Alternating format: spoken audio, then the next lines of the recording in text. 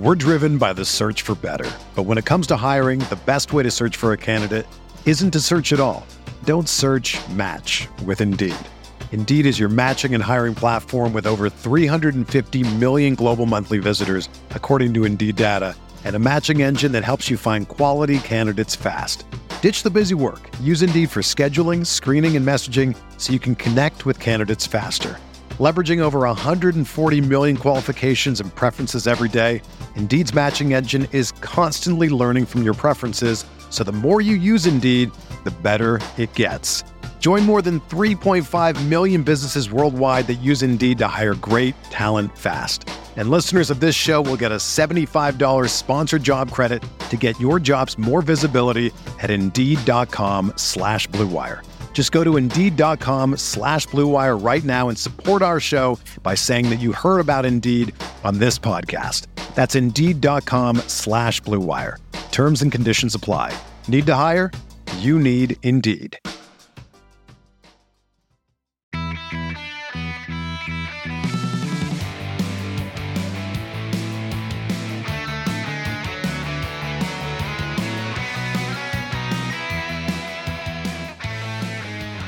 Welcome to episode 274 of the Barcelona podcast, brought to you by the Blue Wire Podcast Network. I'm Dan Hilton, and after taking in the sights of the Johan Cruyff Stadium a few days ago, it's Levon, aka Barcelev. And Levon, it was a slow news week, but we'll get into all the Barca stuff in a bit. But honestly, I'm still buzzing from the NBA draft last night. I know Emil and Francesca are big basketball guys, and I do see quite a bit of crossover with our listeners. Are you going to give them something, or is basketball not your taste? I actually played basketball in high school when I lived in the States. But I was more like I followed basketball more then than now. When was it, last week or the week before? Time goes by so fast. I woke up way too early at 4 a.m. here in Barcelona. I was like, what on earth am I doing up? And I was like, oh wait, Game 7 is on. So I watched like the last 2 quarters of the Bucks versus the Suns, and I was happy for. I'm not even going to try to pronounce his name, man. But the Greek Nigerian dude. Yep. Giant, who won his ring, but the draft I did not follow. Sorry. Yeah, right. That's like the news before the news. To me, the draft is the same thing as me watching Barca B stuff. You know, it's about the future. It's about guys that could potentially make an impact a few years down the road. But to me, it on draft night, it always feels like the whole landscape. And same thing with Barca preseason. When we watch Gabi play, we're like, oh, the whole future of Barcelona has changed. I mean, not really, but that's like the exaggerations. But when I watch the NBA draft, same thing. It's like, oh, the fortunes of the Magic. They had a great draft last night because they got Jalen Suggs to fall to them, and they had Franz Wagner. I was like, oh, the Magic, their whole thing is different. But then next year, they're still going to win 23 games or something because those are 2 rookies, and you can only expect so much out of certain rookies. And then same thing where the Pistons, yes, they got the number 1 draft, Cade Cunningham, but he's 3 years away from being an all-star, probably, likely. You do have generational talents like Luka Doncic who come out and they're 20 years old and they're doing things that are historic. But most guys take 2-3 years to develop in the NBA. Then they kind of break in as an all-star. And then like Zion Williamson, what we expect next year, where Zion Williamson was on the precipice last year. And now you're going to expect, hey, this guy's good enough, he has to make the playoffs. But of those rookies, they're on bad teams for a reason. So guys get drafted to bad teams, and now they're bad teams. And to go back to Barcelona, it's a very similar thing where the reason we're seeing all these young players is because Barca have put themselves in a little bit of a financial mess, and now that's why you've got to have all these young players around the peripheral and making appearances. So, yeah, I mean, I'm excited and buzzing about that, but we got to talk some Barcelona, don't we? Yeah, we do. But related to this, it's very interesting how the draft keeps sports honest, because those weak teams get to usually get the best picks unless they traded them away or unless they choose Bowie instead of Jordan, and then have to live with that for the rest of their lives. But another effect of this is that in the United States, you almost don't see anybody playing for their hometown team. And that's what is nice about European football, that clubs like Barcelona actually have players who come through our youth system, so that when we go to the stadium, we not only root for our club, we root for us, and that adds like this extra bit of passion, this extra bit of feeling of belonging to a club. Right, but when it does happen in the NBA, though, like with LeBron James, where he gets drafted by the Cleveland Cavaliers, then it makes when he leaves that much more painful, and then he returns, the promised son returns and wins the NBA title in 2016. It just means triple amount more because he did it for his hometown club and hometown team and all these things. And I mean, it also does affect free agency. A lot of players are from Chicago, a lot of players are from LA, and what's always interesting in today's modern NBA is that Chicago, not many players, whether it's Anthony Davis or whoever it may be from Chicago, they very rarely do they go back to their hometown. Except with the exception of actually Derrick Rose, who was drafted by number 1 overall by his hometown Chicago Bulls, unfortunately has those injuries. But then a lot of guys are from LA. So like Westbrook now being traded to the Lakers, technically that's his homecoming. Kawhi Leonard goes back to the Clippers, as well as Paul George forces his way back to the hometown. And you're talking a lot about the coast and what's the difference between a coastal team and having a super huge club? Like, you know, for Barcelona, don't they feel like they should be able to lay claim to all of these different talents in the Catalonia region? And then now you have Man City, though, with all of their scouts in there, and Girona basically being able to try to pluck from that academy as well. Though the Girona academy at the youth level hasn't really produced any top talents. Usually it's Espanyol or Barcelona, or even Dom is more successful at producing top-level talents than Girona. And actually, that's a question for you. I know we've completely started off on the wrong foot, but I do want to ask you that question, though, real quick. Is there a reason? Is it just the metropolitan reason why you think that there are young players from Dom and Espanyol and Barca who are able to become first team or to become professionals at any level, as opposed to Girona, which doesn't really, unless they're actually coming through all the way to the Girona first team, you don't really see a lot of youth academy products jumping from the Girona academy other places and succeeding at first team level? Talent pool, right? The metropolitan area of Barcelona is half of Catalonia, sure, population-wise. And not just Catalonia. I think if ever there is Catalan independence, Barcelona as a club is going to hurt a lot. Many socios won't care because they care more about independence than they care about their football club. Mm-hmm. I'm not saying that they're right or wrong. I'm just stating a fact. But if we cannot recruit in Spain, then there is no Ansu Fati, there is no Andres Iniesta, and so on and so on. Right. Yeah, there's no. I mean, even the current generation. There's no Juan Miranda. There's no Gabi, who's a Real Betis product. Yep. All of these young players. Nico Gonzalez. Yep, Nico Gonzalez from Deportivo La Coruña area. Yep, for sure. All right, so let's move into the really exciting stuff. I hope people enjoyed our little preamble there. That tells you the kind of slow week that it was, because I start by saying I don't really want to waste time in the show. I'm going to bring it up because it was quote-unquote news, but I'm not going to waste much time on Barca tweeting out and then deleting their credit rating, which great, they can borrow at less than 3%, which is expected of any major company and organization. So it's not like the rating was very good. Again, I'm not a financial expert, but I do know enough about credit ratings to know that it's fine. Again, there's no news there. That's the whole point. And I think they were just putting that out as some positive piece of news. And that's why it was then deleted, because it didn't really help move the needle on anything. And then the other piece of not news, if you will, is a statement today that nothing has changed with the Super League except for UEFA. And we knew this, that UEFA was not going to be able to punish Juventus, Real Madrid, and Barcelona as one unit, because you cannot punish those three teams all at the same time and expect to be able to make any bit of the amount of money that you expect in income in the coming season, just because of those three fan bases and the number of people that support those in the Champions League. And then there's also no news in the fact that those three clubs are going to continue to try to work through some idea of the Super League. I think it's all the way back to square one, but we knew that these teams were going to hold fast on the financial rewards that they believe will come to the Super League. So again, no news there. I mean, almost no news. The fact that, I don't know if it was a court or a judge that ruled that they cannot take any punitive measures against our club, that is always good news to me. Yeah. What I wonder is, if the other founding members have left us, whether it is really true that we can get money from them, whether they have to pay a penalty, which would be hilarious, but even the hypothetical possibility would be worth a whole podcast by itself. Right. Yeah, and we could tackle that when we get there, if they ever get there. Again, this is going out in the courts, so that's why you're talking about weeks and months between rulings coming down. What is coming a little more prevalent is tomorrow's preseason matchup against Stuttgart, or preseason friendly, if you will, against Stuttgart in Germany. So most of the team has gone to Germany. Sans Messi, who's in Ibiza with Luis Suarez, his old friend, as well as Pedri being at the Olympics, and a few other players trickling in as well. But what do you expect, having been at the Johan Cruyff Stadium last week to see that preseason friendly, what do you expect to see now that you're going to be watching on a screen against Stuttgart? I expect less minutes for some of the young guys because we have more first teamers on the squad right now, right? Braithwaite came back.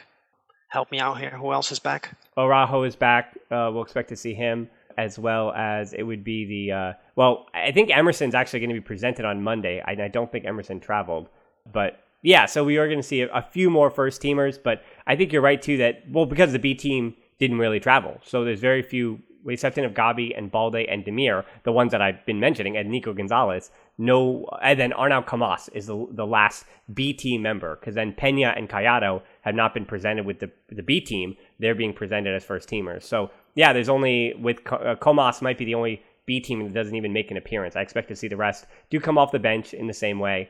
And I think my only question, we'll talk about at the end of the show about the attacking thing, but yeah, with most of the players back now, there is a chance that Pedri gets rested and that Messi might pick up a little knock. And this is going to be a lineup. And yes, Aguero might not be around either, but he'll be coming off the bench. So you could see through Stuttgart 9 of the starting 11 that Barcelona's going to throw out there. So I am interested to see about the combinations that are put out and how players interact with one another, even more so than against Girona, where it did still feel like very, very pre-season-y with youth players meshed in with the first teamers.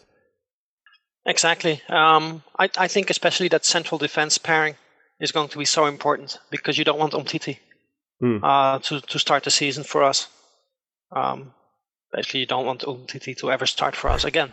But that's who's missing, unfortunately. Eric Garcia and Mingueza are both still with Spain at the Olympics. Mm-hmm. So missing those two, it's got to be Araujo. It's really, and then or Lenglet. It'll probably be Lenglet, or PK, Lenglet, yeah. And then Araujo coming in the second half, potentially with Comas. That is then a death sentence to Umtiti, which we already know is a death sentence. They're trying to get rid of him. But that would just mean that, hey, you're not even going to be, we're not even trying to shop you anymore in preseason to show you off. Like, someone just has to come and get you. That's it. Mm-hmm. Yeah, of course, all of the reports are how fit Umtiti is and how well he is preparing. But you got to ask yourself whether the club is just feeding this to journalists to get the word out that, hey, he is worth a little bit of money, or he is worth at least considering whether you take on his salary to other clubs. But yeah, I think, realistically, we are looking at PK and another defender. I would hope that it is Araujo. Of course, Araujo on the left of that pairing, already having the weakness of not playing the ball out of defense very well. So you might want to try Araujo on the right and PK on the left. However, are you going to start with that pair so soon after Araujo got back? We'll see. And then on the right of the defense is going to be Dest. On the left, Alba is not back, is he? Yeah, Alba's around. Yep. Alba's around. Yep, he was go-karting, so he'll get the start. Yep. Okay, so yeah, Alba on the left. If you love listening to us here on the Barcelona podcast, what's stopping you from grabbing a mic and starting your own show? And there's no better place to host than Blue Wire Hustle. Hustle was created to give everyone the opportunity to take your podcast to the next level. Or if you want to host a podcast, just don't know where to start, Hustle is the perfect place for you. As part of the program, you'll receive personal cover art, Q&As with Blue Wire's top podcasters, access to our community Discord, and an e-learning course full of tips and tricks. And on top of that, we'll help you get your show pushed out to Apple, Spotify, Google, Stitcher, and all other listening platforms. And the best part is, you can get all of this for only $15 a month, the same rate as any other hosting site would charge you for just the initial setup. So if you're ready to do more than just listening to us talk about your favorite team, then make your voice heard in Hustle. Acceptance into this program is limited, so get your application in today. To apply, go to bwhustle.com/join. Check out the description box in this episode to find out more, but that's bwhustle.com/join. The summer of soccer continues on Paramount+. Stream over 2,000 soccer matches a year from around the world. That's all the heart-pounding drama from CBS Sports, including UEFA Champions League, Europa League, Italy Serie A, Argentina Primera Division, the Brasileiro, NWSL, the Asian Football Confederation, and the CONCACAF qualifiers, featuring the stars from the US and Mexican men's national teams. Plus, much more. It's the best of the beautiful game, with all the beautiful names like Messi, Mbappe, Ronaldo, Rapinoe, and Pulisic. Be part of the excitement as champions are crowned and history is made. The world's game lives here on Paramount+. Visit ParamountPlus.com to start your free trial and stream every match live. We're driven by the search for better. But when it comes to hiring, the best way to search for a candidate isn't to search at all. Don't search, match with Indeed. Indeed is your matching and hiring platform with over 350 million global monthly visitors, according to Indeed data, and a matching engine that helps you find quality candidates fast. Ditch the busy work. Use Indeed for scheduling, screening, and messaging so you can connect with candidates faster. Leveraging over 140 million qualifications and preferences every day, Indeed's matching engine is constantly learning from your preferences, so the more you use Indeed, the better it gets. Join more than 3.5 million businesses worldwide that use Indeed to hire great talent fast. And listeners of this show will get a $75 sponsored job credit to get your jobs more visibility at Indeed.com/Blue Wire. Just go to Indeed.com/Blue Wire right now and support our show by saying that you heard about Indeed on this podcast. That's Indeed.com/Blue Wire. Terms and conditions apply. Need to hire? You need Indeed. When you think of great duos, who do you think of? Jordan and Pippen, or LeBron and Dwayne Wade? I mean, I talk about basketball a lot here on this podcast, but for the Barcelona version, there's Piqué and Puyol, or Piqué and Mascherano, or the easy example of Xavi and Iniesta. And as you can hear from my voice, the perfect teammates aren't just professional athletes. It's cold season. I guess the flu and cold medicine, perfect teammates as well. But in this case, when it comes to growing your business, that's you and Shopify. Shopify is a global commerce platform that helps you sell at every stage of your business. Shopify helps you turn browsers into buyers with the internet's best converting checkout, up to 36% better compared to other leading commerce platforms. To be honest, I've been doing this show long enough, and as I mentioned, it's cold and flu season. You hear it in my voice, especially during the holiday season. So whenever it comes to this business, anything that I can set up and kind of have working in the background that I know and can trust is just plugging along without my attention. Those are the things that I really value at this point. So when my brain is foggy and all I can do is manage to turn on the microphone, talk to the guest, or just talk to myself and get out a piece of content, everything else, having that all automated or working in the background, that's been important to keeping me sane. And that's the thing about something like Shopify. What I do love about Shopify is how no matter how big you want to grow, Shopify gives you everything you need to take control and take your business to the next level. So no matter how big or small, how good of a month or how bad of a month, things are just the same working in the background. Shopify powers 10% of all e-commerce in the US, and Shopify is the global force behind Allbirds, Rothy's, and Brooklinen, and millions of other entrepreneurs on every size across 175 countries. Plus, Shopify's extensive help resources are there to support your success every step of the way, because businesses that grow with Shopify. Sign up for a $1 per month trial period at shopify.com/TBPod, all lowercase. Go to shopify.com/TBPod now to grow your business no matter what stage you're in. Shopify.com/TBPod. Yeah, I mean, I think I made the claim on Monday that at this juncture, with how difficult it is to even get off the guys that they're desperately trying to get off, with Langlei's wages being considerably lower than the likes of Coutinho and Griezmann and Umtiti, Langley, I said 88%. I think that's where I'm at. The one caveat there is that just because Langley is staying doesn't mean that he is the guaranteed starter, and I have to keep convincing myself of that, where that was the case, and it felt like that was the case last summer, but there were times we saw in the spring that when Koeman didn't trust Langley, or when Langley was out of form, he didn't start.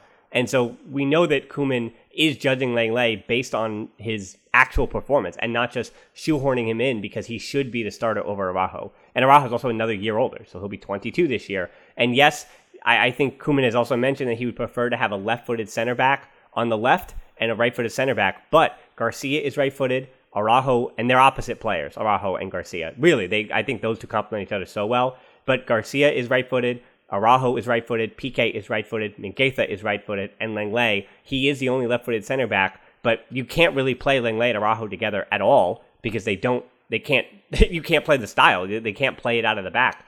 And as good as Iñaki Peña is, with Ter Stegen out, if he winds up being the backup goalkeeper, the news this week is Neto will be another one who will be sent or to be sold.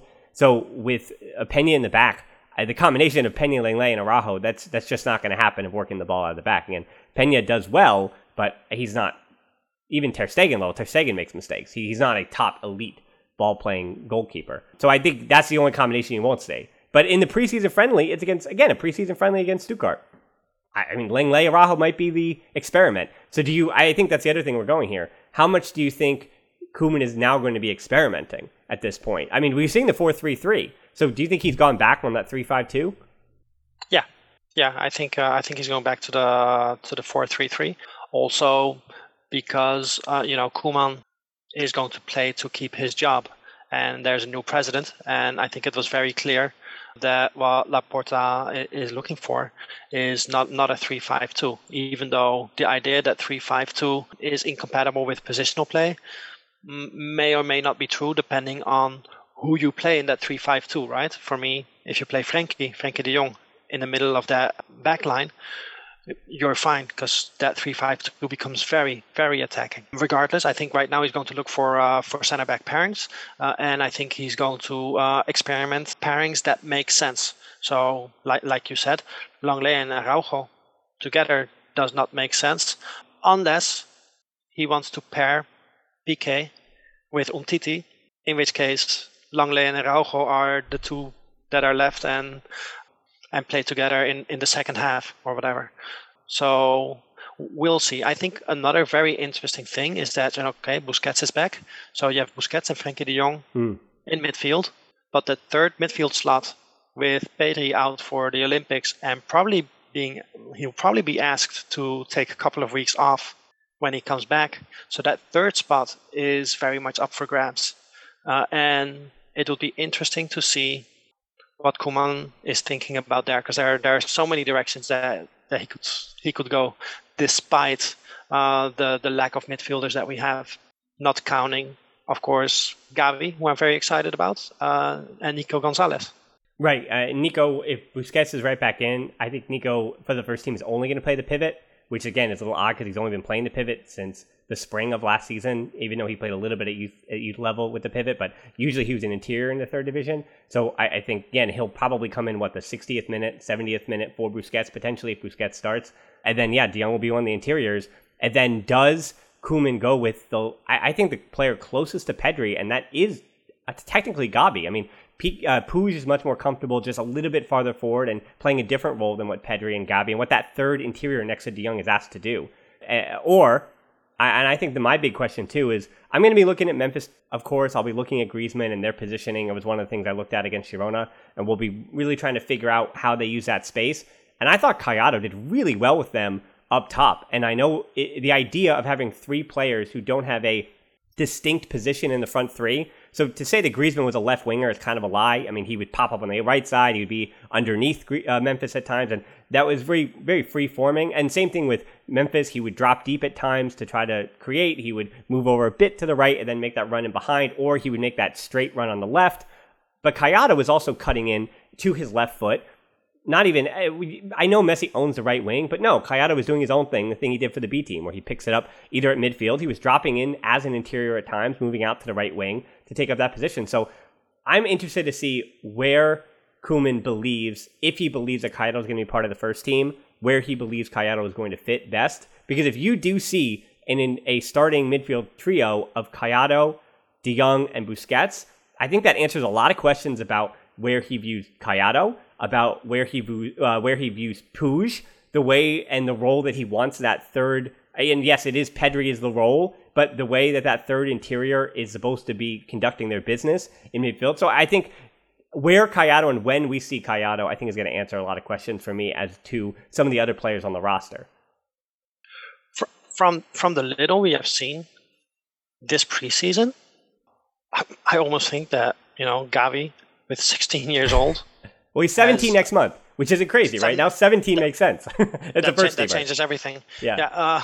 From the little we have seen, I would almost say that Gavi at 17 might have a better shot at winning that place than Collado.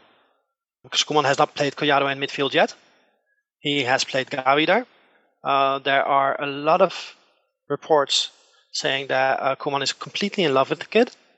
Judging on what I saw against Girona, it's easy to understand why. I'm not one of those guys who watches youth games. I watch a couple of Barca B games a season. Well, good thing I am one of those guys. So good thing at least half of us. So I was just so impressed with how natural that game came to Gavi. I know that he did not play a full game, not even a full half. But still, for a 16-year-old to go onto the pitch with Griezmann, with Depay, and just play as if he belongs. I remember that everybody was impressed when we saw Riqui Puig in pre-season, but this went beyond. And of course, we're only judging on less than 45 minutes, because I think the previous game against Nastic, he played well, but Nastic had did not have their heart in it anymore with just 10 men on the pitch. 10 men, yeah. So it will be very interesting to see if Gavi continues to get chances. Of course, I don't think it would be the best thing for him. Right. I think it would be good for Gavi to go to Barca B and train with the first team, and then lead Barca B to get that experience. Then Collado at the point of that 3-man midfield, I don't see it. I prefer Puig there. Or, this is an option that we've talked about a couple of shows ago. I still like Griezmann in that slot. Griezmann, the club is still trying to figure out behind the scenes, but every passing day, every passing week, as long as Coutinho and Pjanic and Umtiti, the more and more days go by, that, to me, raises the chances that Lenglet and Griezmann are going to continue on at the club. There's no way they're getting rid of Griezmann and Lenglet if they can't even move the unmovable objects, if you will, just based on the finances. But speaking of finances, and speaking of young players, if I'm Ilaix Moriba and I already have kind of a foot out the door and I'm saying, oh, Gavi's already coming from my spot and Nico Gonzalez is coming from my spot.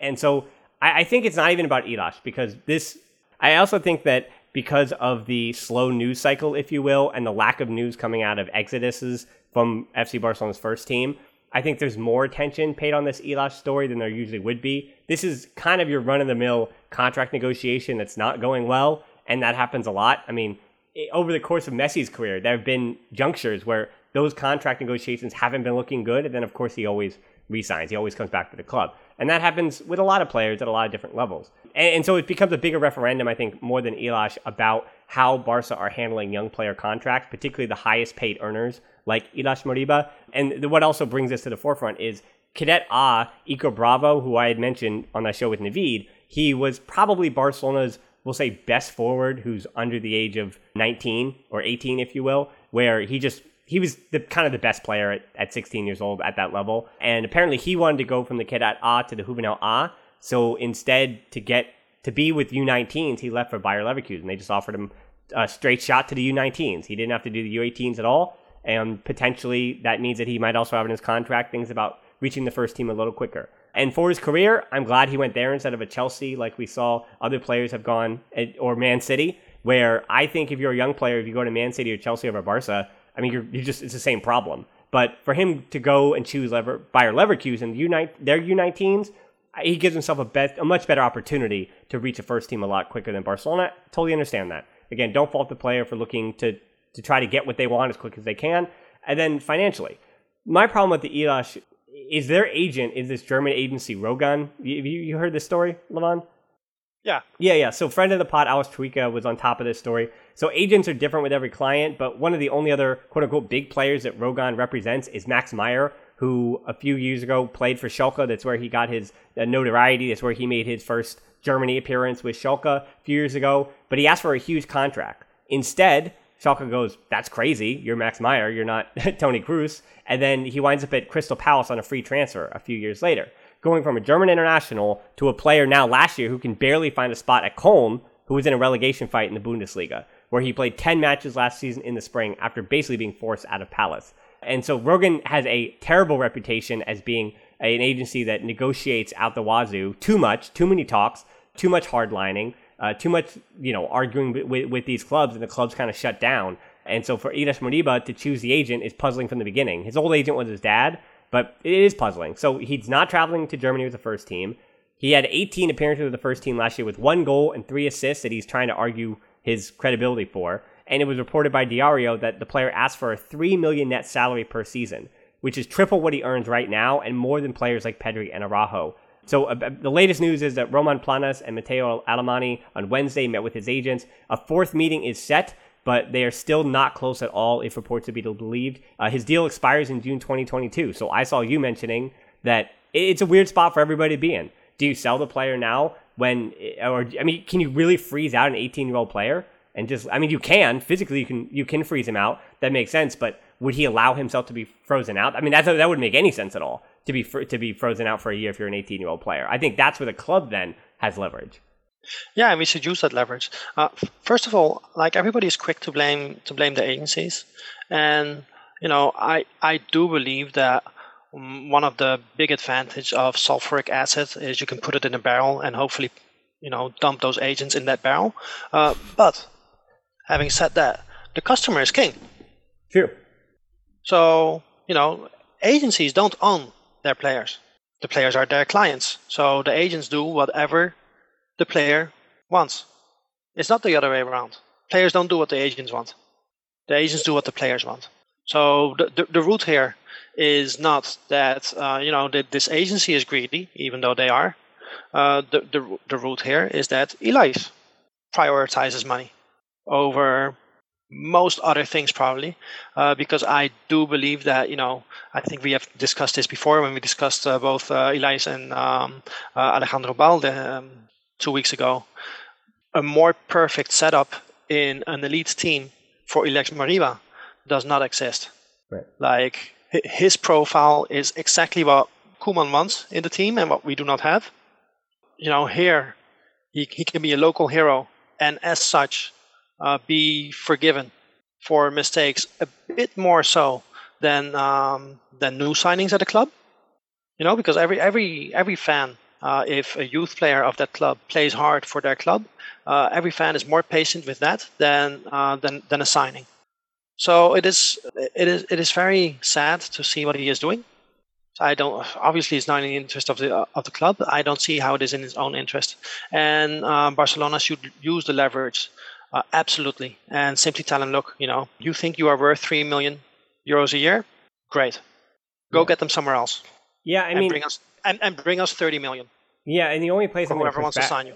I don't know if legally I'm allowed to say this, but hey, it's my podcast. But a few years ago, again, I won't to say a name, but a few years ago when I was going for, we'll say, a bit more of the on-air broadcasting jobs, I have the job that I have now. People who follow me on the internet know that I do my work. I get my work in. But a lot of those jobs I've gotten on my own over the years through knowing people and just kind of working hard and reaching out, cold calling.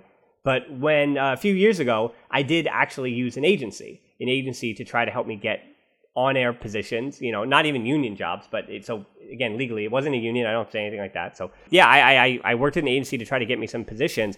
And what they would do for me, or what they would tell me on that side is, now obviously Ilaix Moriba knows his situation a little better than I did because I didn't know the other companies that they were trying to put on my doorstep. But it took me about 6 months. They did throw some stuff at me that made a little bit of sense. And I worked 2 jobs that it was fine. They weren't great jobs, but they were jobs the agency found me. But they would then try to overpromise for what I was paying them to look for these positions for me. And they would round up overpromising. And I think my concern is this agency, again, not to say that they're evil, they're doing for their client what they believe that they can do. So I don't think it's about a moral argument. It's that their job is to get as much money for their client, and they have the confidence in themselves as an agency to say, we believe that we can get you triple your salary because look at your last negotiations when you were 16 years old. Barca wanted you desperately, and they didn't let you go to Man City. So they gave you your first team debut now at 18. You've always been Ansu Fati level as far as what the club considers you as a prospect. Look at, what is it? Was it The Guardian or was it, I think it was Goal.com. He was considered a top 10 prospect under the age of 19 or 20 or whatever it was. So yeah, he's clearly wanted by other clubs around the world. And I think the agency, I would not be surprised if he winds up signing anyway for that 3 million or 3-year contract that Barcelona has set out. I think that this could be over next week, and he's now a Barca player, and we all then have to kind of forget this happened. Because that's what happens. It's all money. It has nothing to do with us, the fans. So that's what I would just tell people. That I went off on my thing about the racist stuff. Again, that's completely absurd. But even you and I, where it's like, I try my best and hedge my bets because I'm not going to disparage a player and their motives in negotiations when A, there's nothing in the news cycle, and B, if he does wind up staying at the club, it's just business as normal. It has nothing to do with me. It's a bunch of rich people arguing with other rich people, Well, I'm just hosting a podcast thousands of miles away, so what do I care? You know what I mean? At the end of the day, I care because I host this, but if it's decided and he stays at the club and, we'll say goodbye if we have to, but until then, I mean, I assume he's going to be a Barcelona player, and they're just negotiating. And if for anything, it's a lesson for me that in my personal life, I need to fight harder for the things I need to fight for. I need to fight for myself a little harder on different jobs and stuff. Sure, possible. But I mean, you're right that the agency has the right to try to get him as much money as possible. At the same time, he can tell the agency, hey, I want this over. Did you know that I already have €1 million on my bank account? Yeah. On the other side, I was very disappointed in the club that they did not denounce all of the racist abuse that Ilaix Moriba posted and shared on Instagram. Yep. This is such an easy thing for the club to do, just to put out a statement that say, hey, there's absolutely no place. Oh, they did do that in football. They did. They did. So what they did is they reposted his video on Instagram, and then they condoned it with that. So they definitely could have done more. And that's always my argument that clubs and FIFA and UEFA, even more so than the clubs, they could always do more. But yeah, I think let's pivot away from Ilaix because I want to end the show by talking about what I, again, expect to see against Stuttgart is trying to figure out, and it's impossible to do without Messi and Aguero, but I'm trying to figure out who will be Barcelona's best front three. And as I said on Monday, that Griezmann would almost definitely be part of the squad. So, I mean, do you agree that wasn't premature to say that Griezmann's probably going to be around? And we have to figure out what that is. And I'm going to let you answer this. I just want to give you the setup here. Messi, Fati, Griezmann, Memphis, Aguero, Dembele, Braithwaite, Caiado are all seven are in theory going to be along that front three line this year. There's no way they'll keep all of them. Probably Braithwaite or Caiado will either be sold for Braithwaite, loaned for Caiado, something to that effect. And we don't know how healthy Fati is, so he is still a huge question mark. So now you're already down to four, and then Dembele still hurt too. So now you're already down to four in Memphis, Griezmann, Messi, and Aguero. But individually, I want to give you their goal totals and see if this helps you try to figure out the front three. No? You don't want them? Give it to me. No, because I think it's more about compatibility than just goal totals. I believe with all of our amazing forwards that we have, and did you name Braithwaite as part of those seven? As a seven, okay. Yeah. Or eight. Sorry, there's eight. Yep. Yeah. I missed Dembele, yep.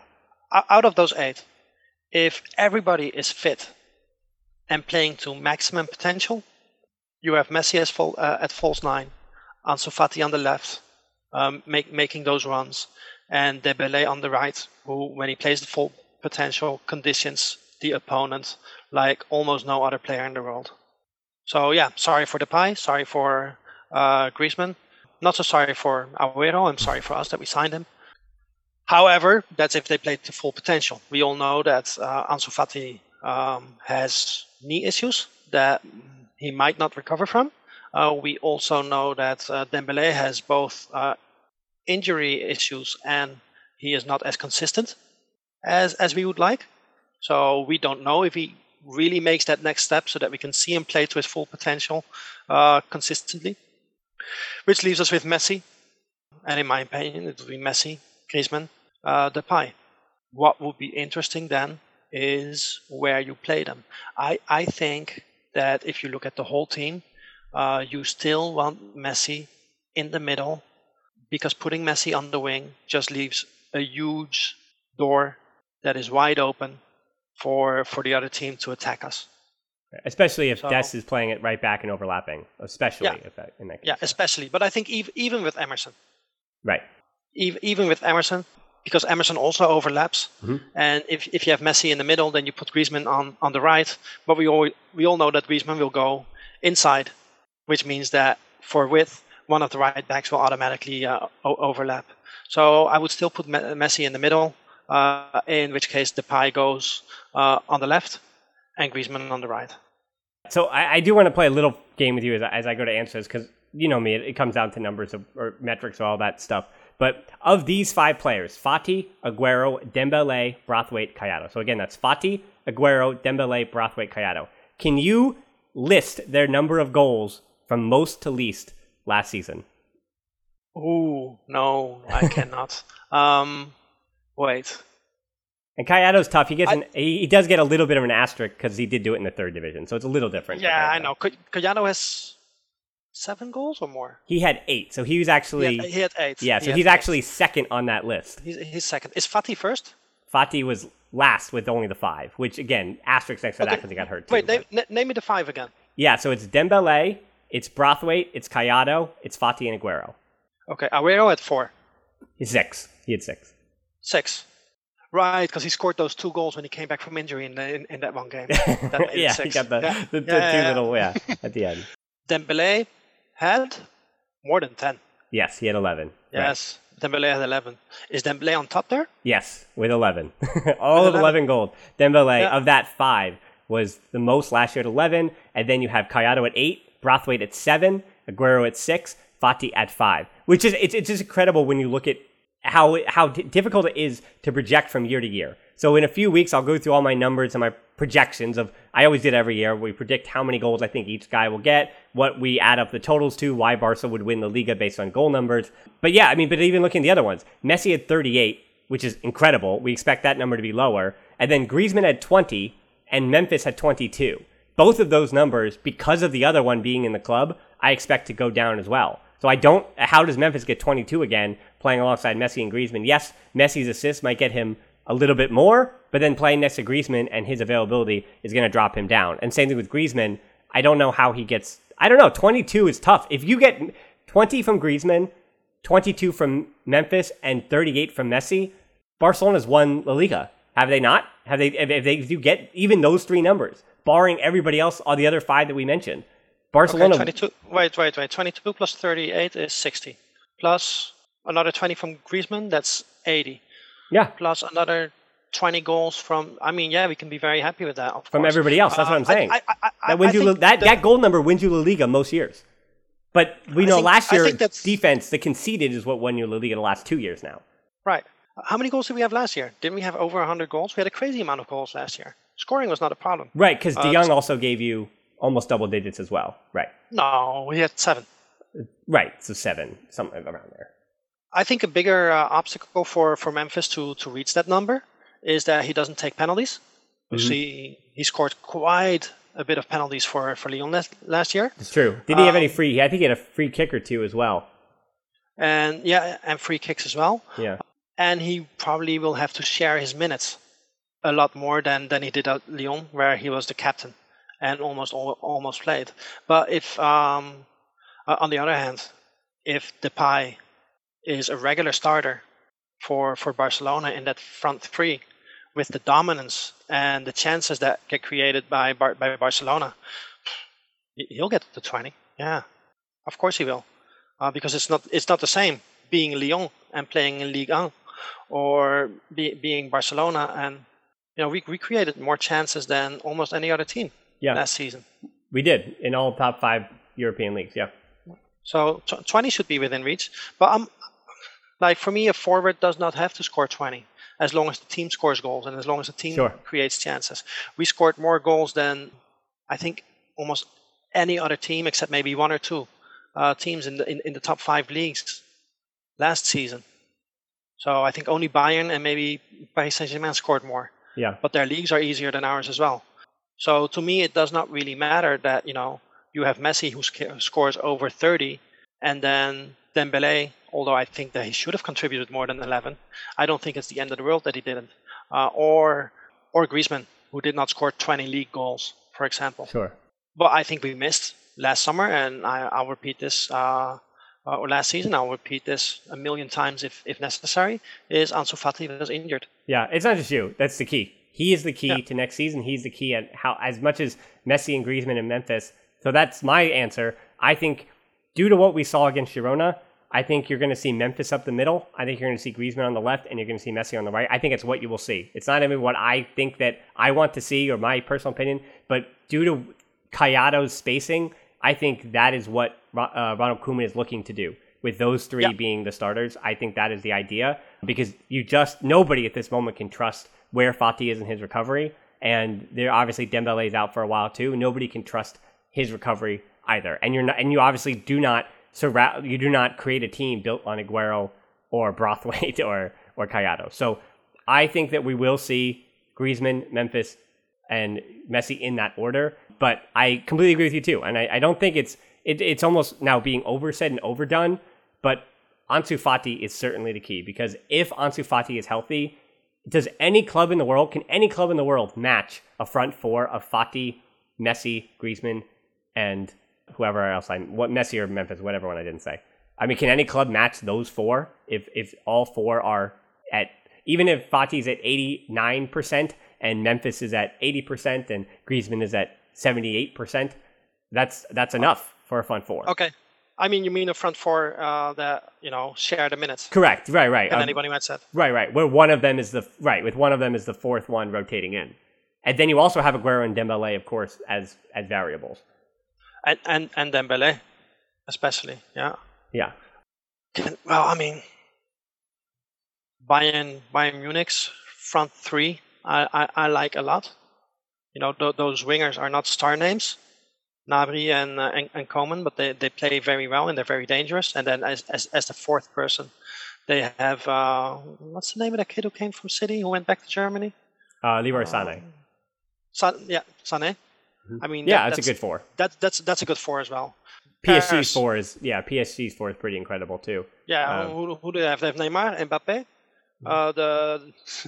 They have Di Maria. They have idiots. They have Sarabia. They have Di Maria. Yeah, they've got some talent. They have that idiot who played for Barca and left for the Argentine guy with the girlfriend who always embarrasses everybody. Mauro Icardi.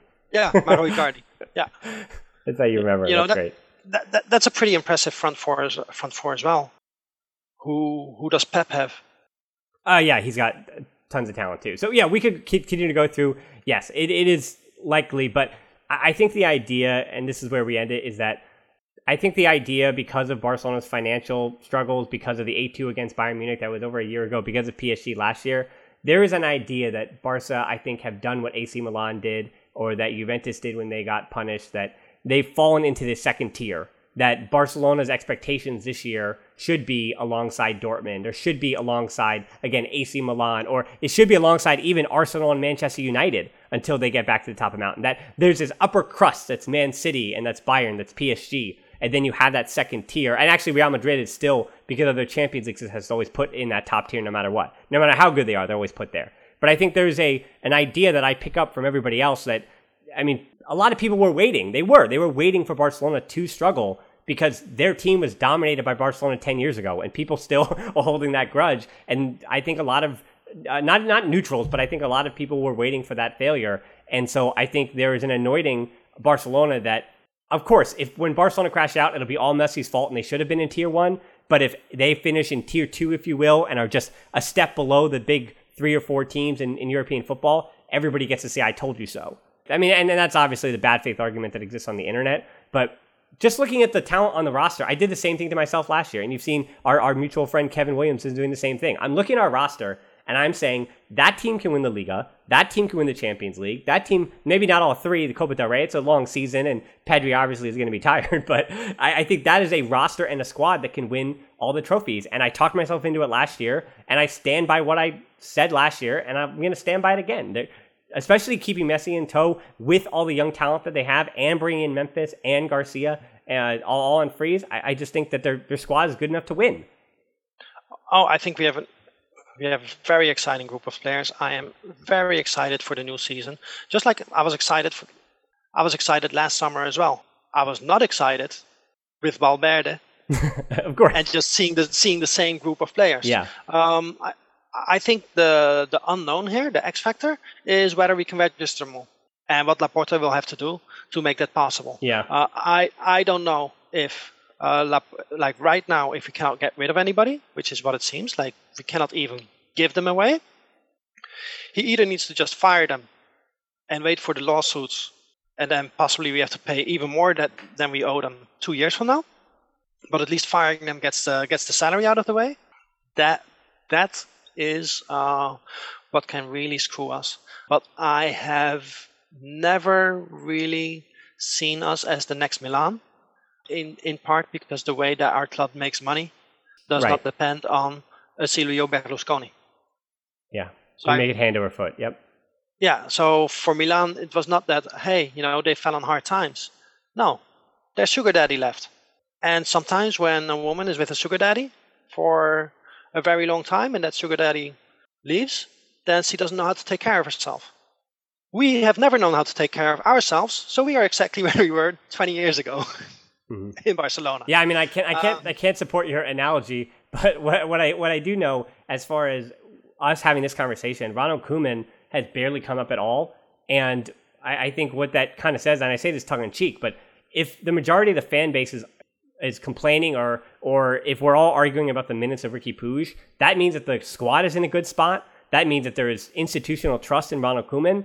And as much as I do want to kind of end the conversation by saying that Ronald Koeman is still going to be the one making decisions that will decide the season. So there will be moments in the season where, whether it's formation, whether it's a lineup, there's going to be moments when the onus will be back on Ronald Koeman. And I think due to everything happening at the club and the players that need to be out, just like last year, we kind of give him a bit of a pass as to the squad that he can only work with the squad he has.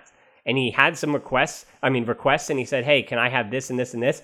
The club got him Eric Garcia. The club got him Memphis Depay. He missed out on his midfielder, but by and large, he's gotten the players and the type of style that he wants to have. So now we get to see season 2 of his vision. And as I talked about when he was hired the very first time, it's always been a roller coaster for 20 years with him in charge. So will this roller coaster of Ronald Koeman now at the biggest club he's ever managed, will it keep going up? Or after last year, which I would consider for those watching, just a little bit, right? It's just a little bit of a slant upward last year for his managerial career. It was a positive where he had negatives like a Valencia. It could have gone that poorly. And so this year is going to come for Ronald Koeman. Will he make the decisions? Will he be quote unquote stubborn, as we've accused him of, for better or worse? Again, and will his stubbornness help him or will it hurt him? We know that's something that's part of his personality and some of his decision making. And I think at the end of the year, it comes down to who? Koeman and Messi. And that's who it comes down to, as always. As much as we try to talk ourselves through Ilaix Moriba and everything else happening, it always comes down to the big stuff. So final word to you, Levon, then we'll wrap it up. I think we can expect Koeman to be brave. He'll play youth. And if the club is not successful, then Koeman will leave. I think that even if the club plays well, the team plays well, because I do think that last season we played well. I was happy. I turned on the TV before the game started, and I was happy again, which had not happened for over 2 years. Over 2 years, I was barely excited to go to the stadium sometimes. But under Koeman, I was just happy to know that Barca played. They're playing in an hour. Yeah, I'm getting excited. I'm already looking forward to watching them. Sometimes they play well, sometimes they play less well, but I was excited. I think that will continue. And if at the end of the season there is no silverware, no important titles, then Laporta will choose another coach. If Koeman wins something important and the football is good, great. I think in the modern age, the big clubs, it's sometimes even shorter, but I prefer to let a manager get 3 seasons just for sake of stability. I think a lot of young players, when they're 30, 35 years old, they always say that instability when I was 18 to 21 years old in a managerial spot can derail careers a lot quicker than the hope of finding the right guy in that position. So yeah, I think that we found the right formula here to try to break down preseason. We'll keep on it as we're just 2 weeks plus a few days away from the first match of the season in La Liga action. So not too much time to go. I've still got some surprises for you in the next 2 weeks, so look forward to those here on the Barcelona Podcast. Again, thanks for listening to another edition of the show. We're on Twitter and Instagram at the Barcelona Pod. That's at BarceLev for him. and our closed Facebook group, the Barcelona Podcast. You can ask some questions there occasionally. I'll have a guest or two in the coming weeks that we will be answering some questions, so that'll be fun.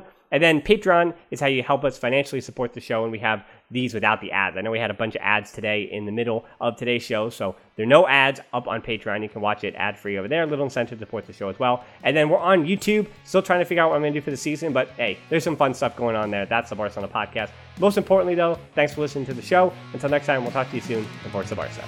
Forza Barca.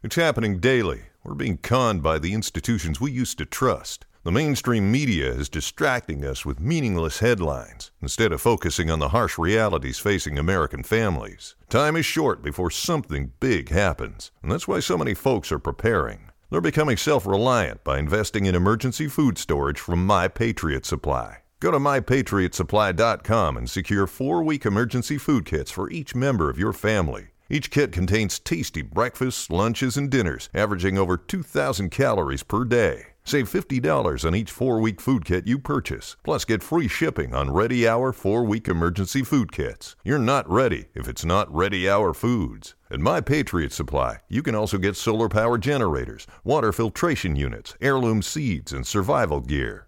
Order by 3 p.m. and your unmarked boxes ship the same day. Shop MyPatriotSupply.com today. MyPatriotSupply.com.